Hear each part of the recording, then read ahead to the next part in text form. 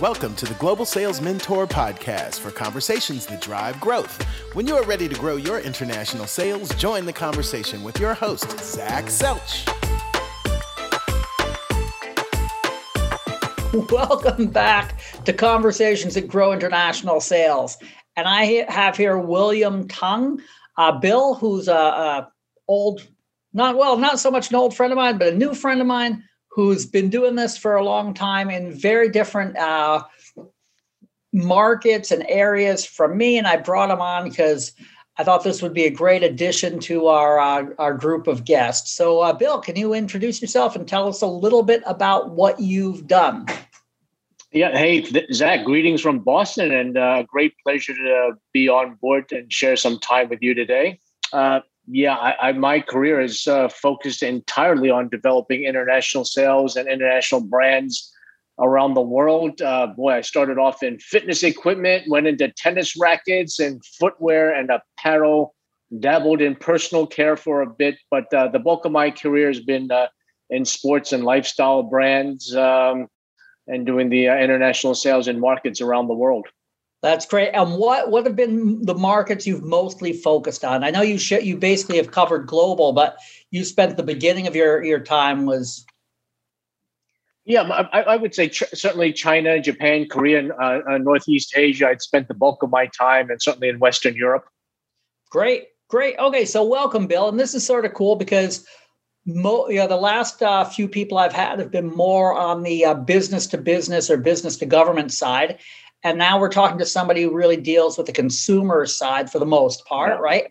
And also something like I've never dealt with apparel, and I've never dealt with anything that people buy to actually use. Typically, they buy my stuff to make something else or to achieve a goal of some kind. So this is interesting. So why don't we go back and tell me a little bit about how you got started into this? I always wanted to be an international business person. I think I was, the idea was to be an international investment banker.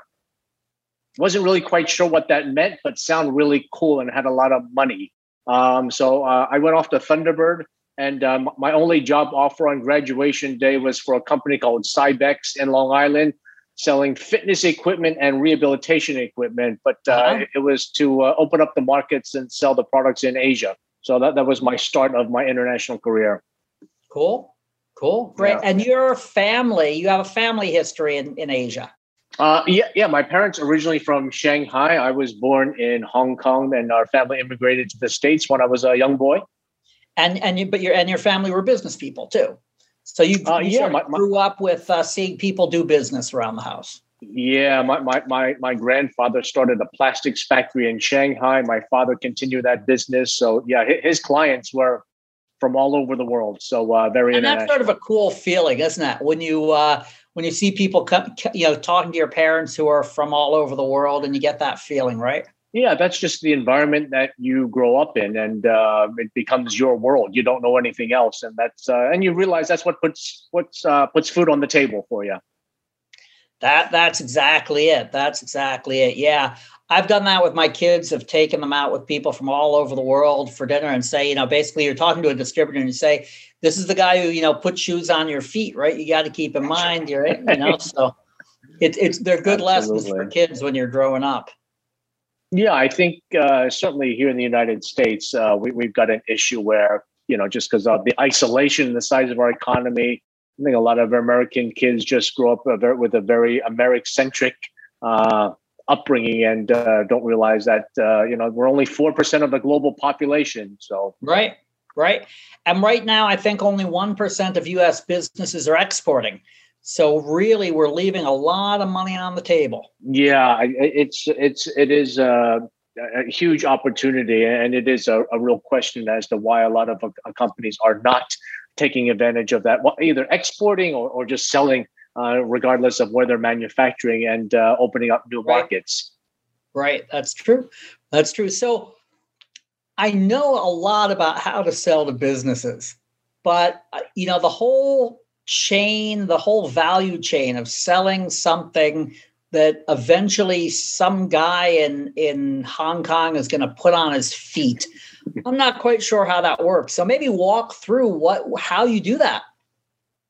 Well, for most apparel and footwear brands, American companies, yeah, you're manufacturing mostly offshore, whether it's Asia, Latin America, parts of some people are manufacturing in Eastern Europe.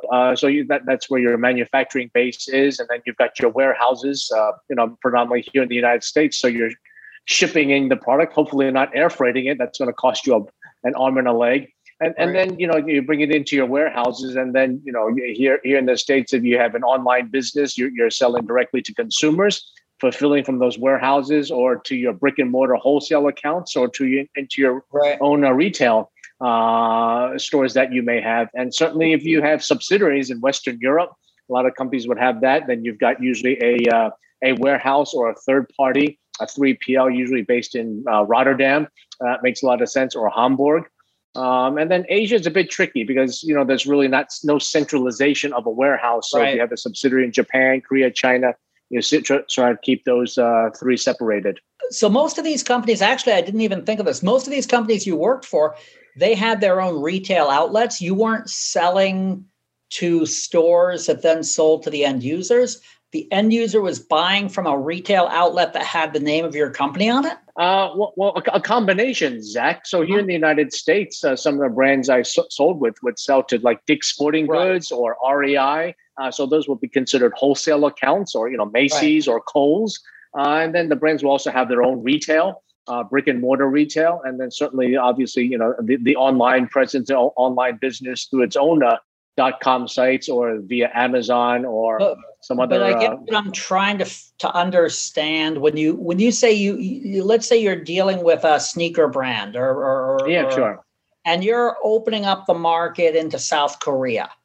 What does that typically look like? Are you then opening up Nike stores in South Korea, or are you dealing with the big department stores there, or how does that work? Or do you work with a distributor who then sells to the department stores? I'm just not really clear on how it works. Yeah, I think the evolution, Zach, if you're an American company and you're just going into a market like Japan, Korea, or China for the very first time, if you're looking at that opportunity, you've done your due diligence, and you're projecting out 3, 5, 7 years what that opportunity is. Are you ready to set up a subsidiary from day one? Are you ready to open up an office, register a business, have boots on the ground, invest in that infrastructure? If not, the other route to go, you can find a joint venture partner, a local company where you're going 50-50, 60-40 on equity to set up that business. Or you can set up a third-party independent distributor and who you're selling the product to.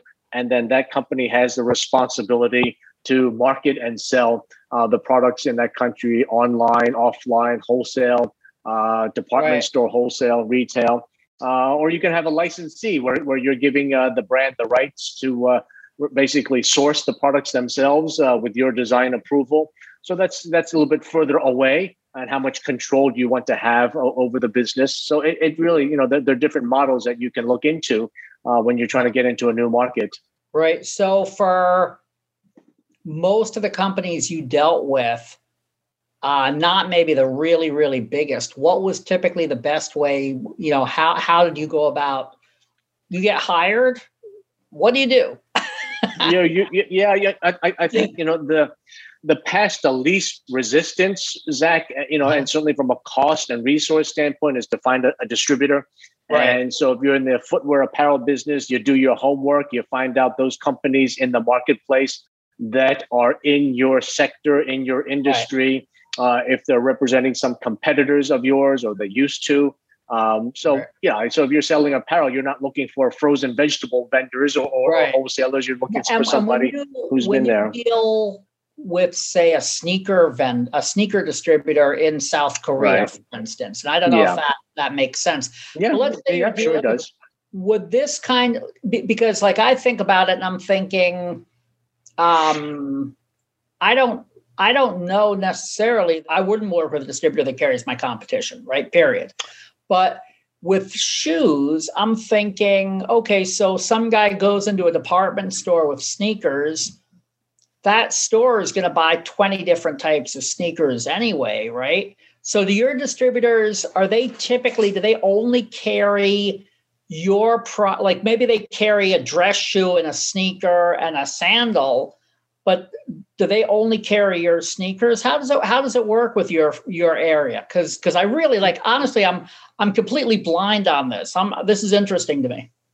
That's a good question, Zach. Yeah, absolutely. Most of the brands would have non-competes with their distributors. So if you're the distributor for brand A, they're going to have in the contract that you're not allowed to represent other brands. And, if you're coming in the marketplace, eventually you don't want your partner to be taking on other brands as well. Right. So they're working in brands that are adjacencies that, like you said, they're in the dress footwear, maybe casual footwear. They're into apparel as well. So, so you want a company that's very much focused on your brand. So again, this might sound funny to you, but I'm trying to figure this out. So do you have a distributor or would you have a distributor who say carries, say dress shoes and sneakers, or five different types of sneakers? Or how does that typically work? Because I'll tell you what, like when you deal with, say, a medical device distributor, he might have one brand of ventilators and one brand of beds and one brand of monitors, right? So he's selling a bunch of different stuff to the hospital. I'm just wondering about the guy who sells, sneakers, what type of package he might have. I find this sort of interesting. Yeah, so I think you hit the nail on the head there, Zach. So maybe he would have just one athletic brand and then a dress shoe brand and then maybe a ladies' high heel brand. Maybe he'll have a lifestyle apparel brand. He'll have some more casual or maybe some more formal wear brand. That's interesting. I might very well have scared away all of our listeners because they might find this boring, but I'm finding this fascinating because I'm trying to, I think this is really interesting because when you're looking for a distributor, you never know. And I guess maybe the tendency would be to say, well, I want somebody who's selling a tennis shoe right now. I sell a good tennis shoe. I want somebody who's selling a good tennis shoe. But maybe you don't want somebody who's selling a good tennis shoe. Maybe you want somebody who's selling a dress shoe, but he knows the same guy who's going to buy the tennis shoe for the department store, right? So, Or you want to find a distributor that's been selling tennis rackets. That's exactly it, right? So there you go. So this is a model that, if you look at Nike, I mean, when they started 30 odd years ago, going outside the United States, they didn't on day one have subsidiaries around the world. They had local partners that they signed. Right, but I guess you have to have a lot of capital for that. So, if you for subsidiaries, exactly. Yeah. Right. For most mid-sized manufacturers, if you're a $300, $400, $500 million American company, you're not going to open up 50 subsidiaries around the world with your own store, right? Correct. Precisely. So it's like that evolution. You start to go international with licensees or distributors as the market builds up. And as you mature, then you think about, you run the numbers and then you decide, does it behoove you to take on that investment? And then you capture the revenue and the bottom line. So. And I'm guessing, have you ever gone into a market where, you go in to sell tennis rackets and somebody says to you, Bill, we just don't play tennis here, right? Yeah, well, I was the head of Asia Pacific for Prince Racket Sports back in the 90s. And so the big markets was Japan and Southeast Asia and Korea, Taiwan, and Hong Kong. Nobody played tennis in China. They didn't have tennis courts back then, so you don't want to waste your time running around China. There was a big market in rackets. Absolutely, we actually Prince developed a collection of badminton just for Asia. I mean, the States, that's big in Asia. Yeah. Oh, yeah, absolutely. It's an Olympic sport. They take it very seriously, whereas in the States, it's usually, the racket in one hand in your backyard and a beer in the other hand. So that's usually the case. But when I launched, when I brought Columbia Sportswear into China in 2004, nobody was skiing. Nobody was snowboarding or camping or trail running or doing any of those real outdoor activities that, people enjoy in the other parts of the world. So it was really early on. And here, so many years later, they're hosting the Winter Olympics next year in Beijing. Right. So it's been incredible. Well, there's that whole joke where two salesmen go to Africa And one writes home and says, nobody's wearing shoes. There's no opportunity. I'm coming home. And the other one says, nobody's wearing shoes. Fantastic. I can sell to everybody. Right. So it depends. My mind was in a ladder. Absolutely. Right. Yeah, absolutely. So, exactly. And sometimes that being at the beginning and turning a market around is fantastic. Yeah, there's certainly first mover advantage. As we see around the world, there are many brands that may not be so strong and vibrant in their home market, but are powerhouses in other countries. And why is that? Their brand resonated with the consumers, less competition. They were the first one in the market. They had I like to say there was a good salesperson in the chain someplace, right? That's absolutely. I don't think there's ever one thing. Right. And that's the thing. I think when you can get in and show people, maybe people weren't skiing because they didn't have skis, right? So you get in there and they've seen movies with people skiing. They were wondering how to go about doing it. And suddenly skis are available. And, one thing leads to another. And then suddenly you're selling millions and millions of dollars worth of skis, right? Precisely. Cool. So you must have some pretty funny stories about, talking to people about a sport that they're not really interested in. And they're, I imagine that happened to you quite a bit at one point or another. Yes. Certainly I spent 13 years at Columbia Sportswear, and, we started a partnership with a company in Dubai. And so you're wondering, what on earth are you selling outdoor cold winter weather apparel in Dubai? They have that indoor ski place, right? They do. You're absolutely right. And, they have fabulous retail there. I mean, some of the most beautiful shopping malls in the world. And the world shops in Dubai, of course. It's really, it's become a real crossroads there. But it's interesting. When our partner opened the first Columbia Sportswear store in Dubai, it was in Dubai Mall.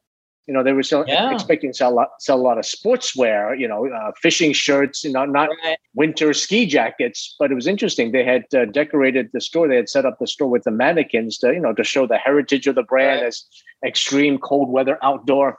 And those particular products were actually sold off the mannequins because they really didn't have many in stock because they were the only ones in town that were selling cold winter weather apparel. Right. And, if you're living in Dubai and you need to go to London in October, it's really cold for those folks. So they tend to overcompensate. So, that was a bit funny because they rang up for more. It's no fun to land and have to run to a store. So being able to get on the plane with a coat ready is a good idea sometimes. So.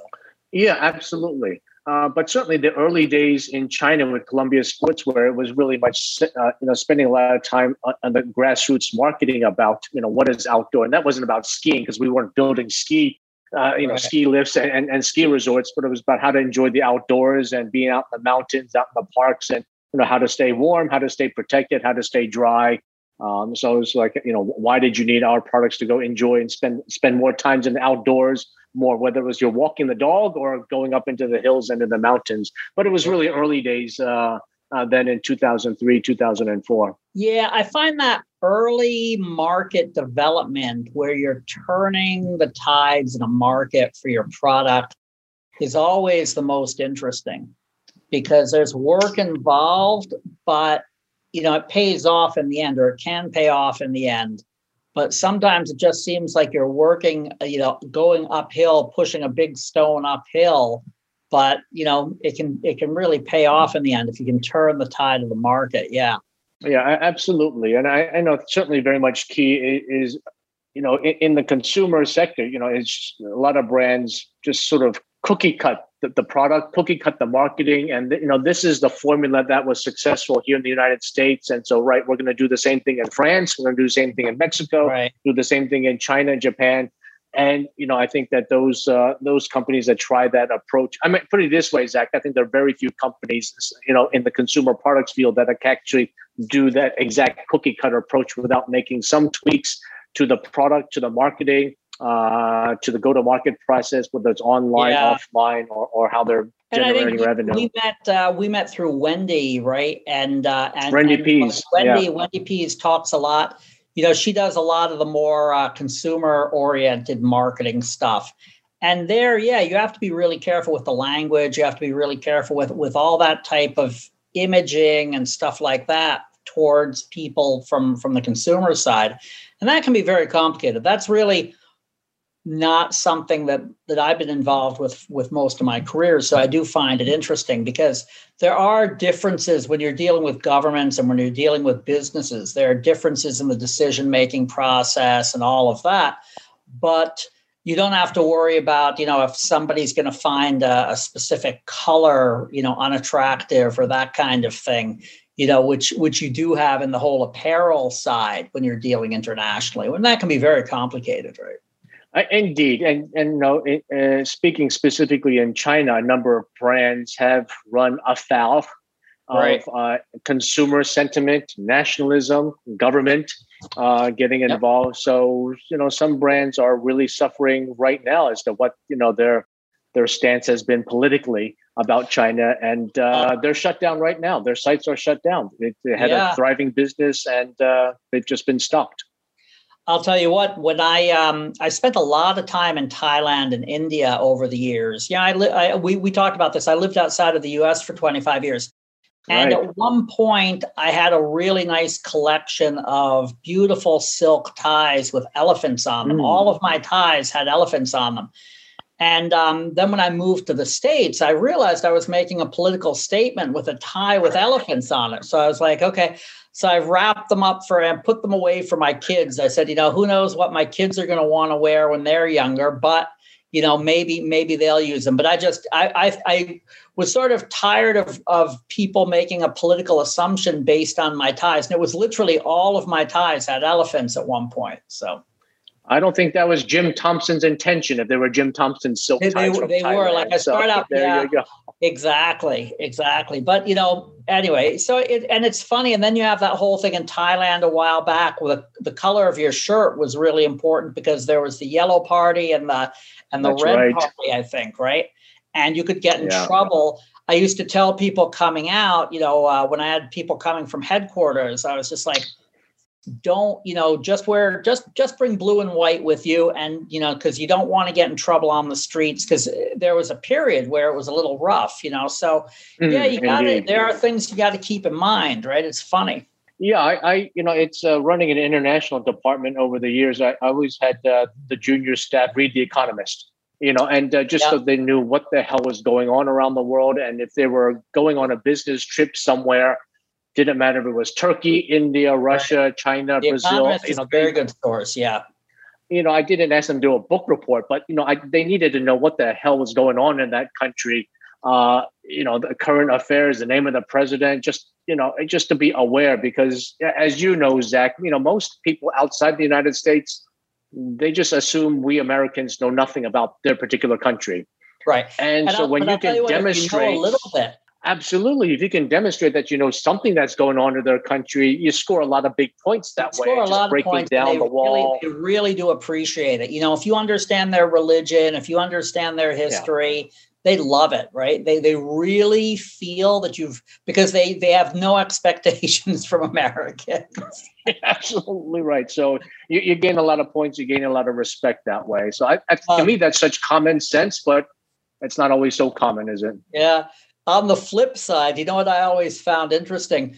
When I had a team of people who were international and I'd bring them into headquarters in the States, getting them to understand the dress code in an American company was always really funny because, 20 years ago it was easy. It was a suit, right?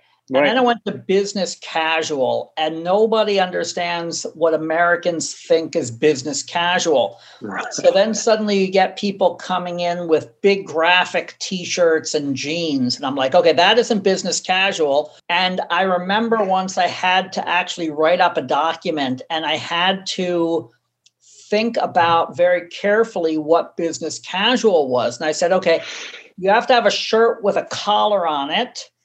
And that's number one. Yeah. And your pockets should be vertical, right? Okay. Because people would say like jeans have horizontal pockets and chinos have vertical pockets, right? Okay. And then I would say, and your shoes can't be sneakers, right? They have to be black or brown leather. And those were the 3 rules I put in place. And basically it worked. But, I had a lot of trouble. It was funny. I had a lot of trouble getting there because people wanted to wear different types of jeans. And people would say, well, there's this guy wearing, a polo shirt or a golf shirt. How come I can't wear a t-shirt? And I'd say, I get that, but, and nowadays, this was a few years ago. Nowadays, everybody's wearing jeans anywhere and sneakers. So it's a lot more casual, but it used to drive me crazy trying to explain to people the whole concept of American business casual, because it really was a very American thing, Right. It was casual, but it was not Saturday barbecue casual. So exactly. It was very well defined casual. It was, and you might have somebody wearing a $300 Hawaiian shirt to a conference or something, right? Right. So it was a lot different from a t-shirt, and making people understand that wasn't easy, Yeah, it's you get all sorts of cross-cultural mixes in there, whether it's apparel or food. So, right. And so what's your favorite market to do business in? The favorite business to do market? Oh my God, you're going to get me in trouble here, Zach. I mean, I've been fortunate really to have been doing business in dozens and dozens of countries around the world. I think Hong Kong is just easy. Right. From a regulatory standpoint, import duties, easy, no retail tax. Super competitive because every brand is there, right. And just very, very fast paced to be in Hong Kong. I've always enjoyed doing business in Japan and Korea, very, very different markets, very dynamic and very, very much forward thinking. And, my history in China from really my first job, 1988 till now is just to see these incredible. I just could not have imagined. When did they change the airport in Hong Kong? Remind me. 1997 when it changed over from. So you had a good decade with the old airport. That was an exciting airport, wasn't it? It was, and making that right turn over Kowloon. Yeah, if you were sitting on the right side, a window seat, you were looking into somebody's kitchen and laundry. So absolutely, yeah. Yeah, those were some exciting years before. Kai Tak Airport. Yeah. And then handover was 97, right? Yeah, July 1, 1997. Yeah, it's Prince Chuck and Chris Patton. They sailed away in the Britannia and brought down the Union Jack and put up the Hong Kong and the China flag. And so, I was there at the time. Those had to be some exciting years. The 90s in Hong Kong was incredible. People were coming in from all over the world. Really, consumer in China had not even started yet in the early 90s. It was just starting the groundwork at that time. But Hong Kong was a very special time in the 90s, and I think it's still a very special place despite. I love Hong Kong. What I love to do in Hong Kong, which I don't know how many other people do it, but I like to go up to the peak at dawn. I take the first tram up, right? When the tram starts running, and then I go up there, and then I like to jog around the top, and then we go around the whole. Yeah, I don't like to walk up. Walking up is deadly. That's called gravity. Yeah. Right. You do a loop, you jog a loop around the peak, and then you walk down. It's great exercise, beautiful view. And it's usually cool enough because you're a little higher up, Correct. Yep. Yeah. Still there waiting for you, Zach. So, well, one of these days I'll get back on the road. And the other thing that I really like in Hong Kong, have you ever had lunch at the municipality Maxim's at City Hall? Oh my God! Yeah, it's like a football field, and the carts, carts just come by, and the same cart doesn't come by twice, and so yes, absolutely, it's a few times. I love that place. So I love Hong Kong too, but I don't get there.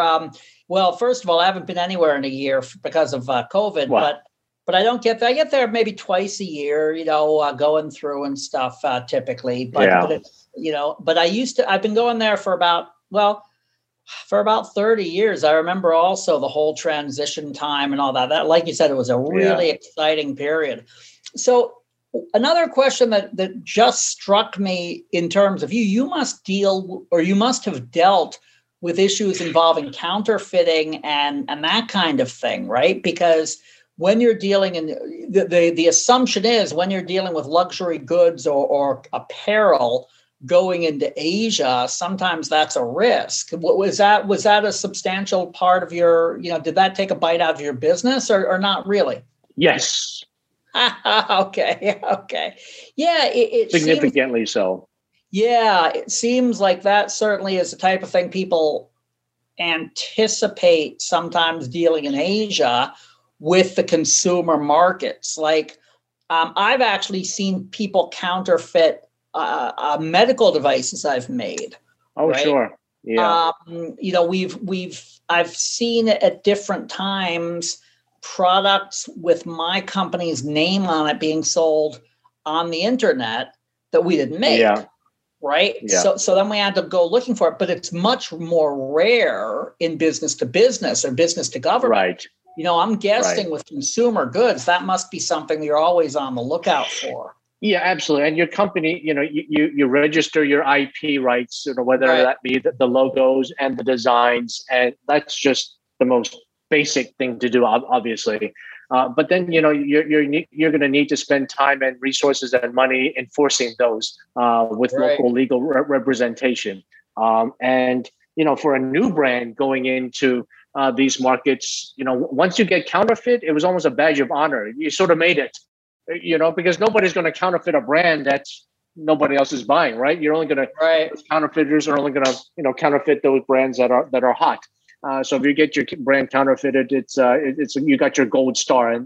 But no, not to make light of it. It has been for some of the brands I've worked with has been absolutely devastating. That's gotta be one of the big business issues for some brands, right? Yeah, and in China there are certainly laws against it, and they do get enforced from time to time. And so some of the brands I've worked with in the past actually have shut down retailers and have shut down factories, and people were fined. I don't know if they're put in jail, but certainly fined. But it's almost like whack-a-mole, though. You close down one factory and another one pops up. So it is a challenge for a lot of Western brands doing business in China. I would say it's getting a lot better, though, because I think the consumers, certainly in the first tier 1, tier 2, and into tier 3 cities, listen, those consumers don't want to, they can afford to buy the real thing. They don't want to buy, right. Well, that's the thing. Right. I guess we talked about this the other day. As you build up the buying power of consumers, everybody benefits, right? Sure, absolutely. And if, you're speaking of luxury, I mean, the Chinese consumer, whether they're actually purchasing in China or their travels around the world, is half of the world's luxury market today. Whether that's LVMH, Gucci, Prada, Rolexes. They're buying up a lot of the red wine apparently too. So, yeah, that started up years ago. Interesting at auction. Yeah, by the caseload, vintage cases from Sotheby's and Christie's. Yeah, absolutely. Yeah, it's an interesting world we live in, and we were talking about this the other day when we were kids. It was Japan was the big up and coming dragon. And now, it went through Korea, came up, and now China, and it'd probably be India or one of the African countries in 20 years. That's the way the world works. Things rotate around, right? Yeah, absolutely. And I think those, people look at those things as threats, but, if you're a business person, you need to look at that as what is the opportunity. Right. And I agree with you. My first time in India was in 1988. Imports of foreign-made apparel and footwear was illegal. Right. Now things were smuggled in, but you could not have a legitimate business in the late 80s. And there were no department stores. There were no shopping malls. And today, my God, there are some of the most beautiful malls and department stores. And, if I plopped you into one of these malls and if you took everybody out, you'd think you were in a suburb of America somewhere. Right. Because if you just look around, all the brands are what you would find in the United States. So, yeah, exactly.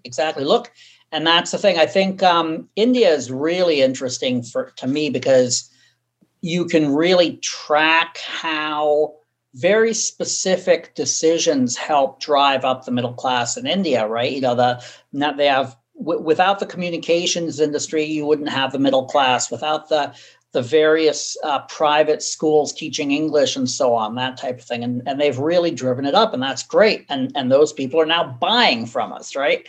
So they might be a threat to some things, but they're also a customer in some ways, and we have to look at it that way, right?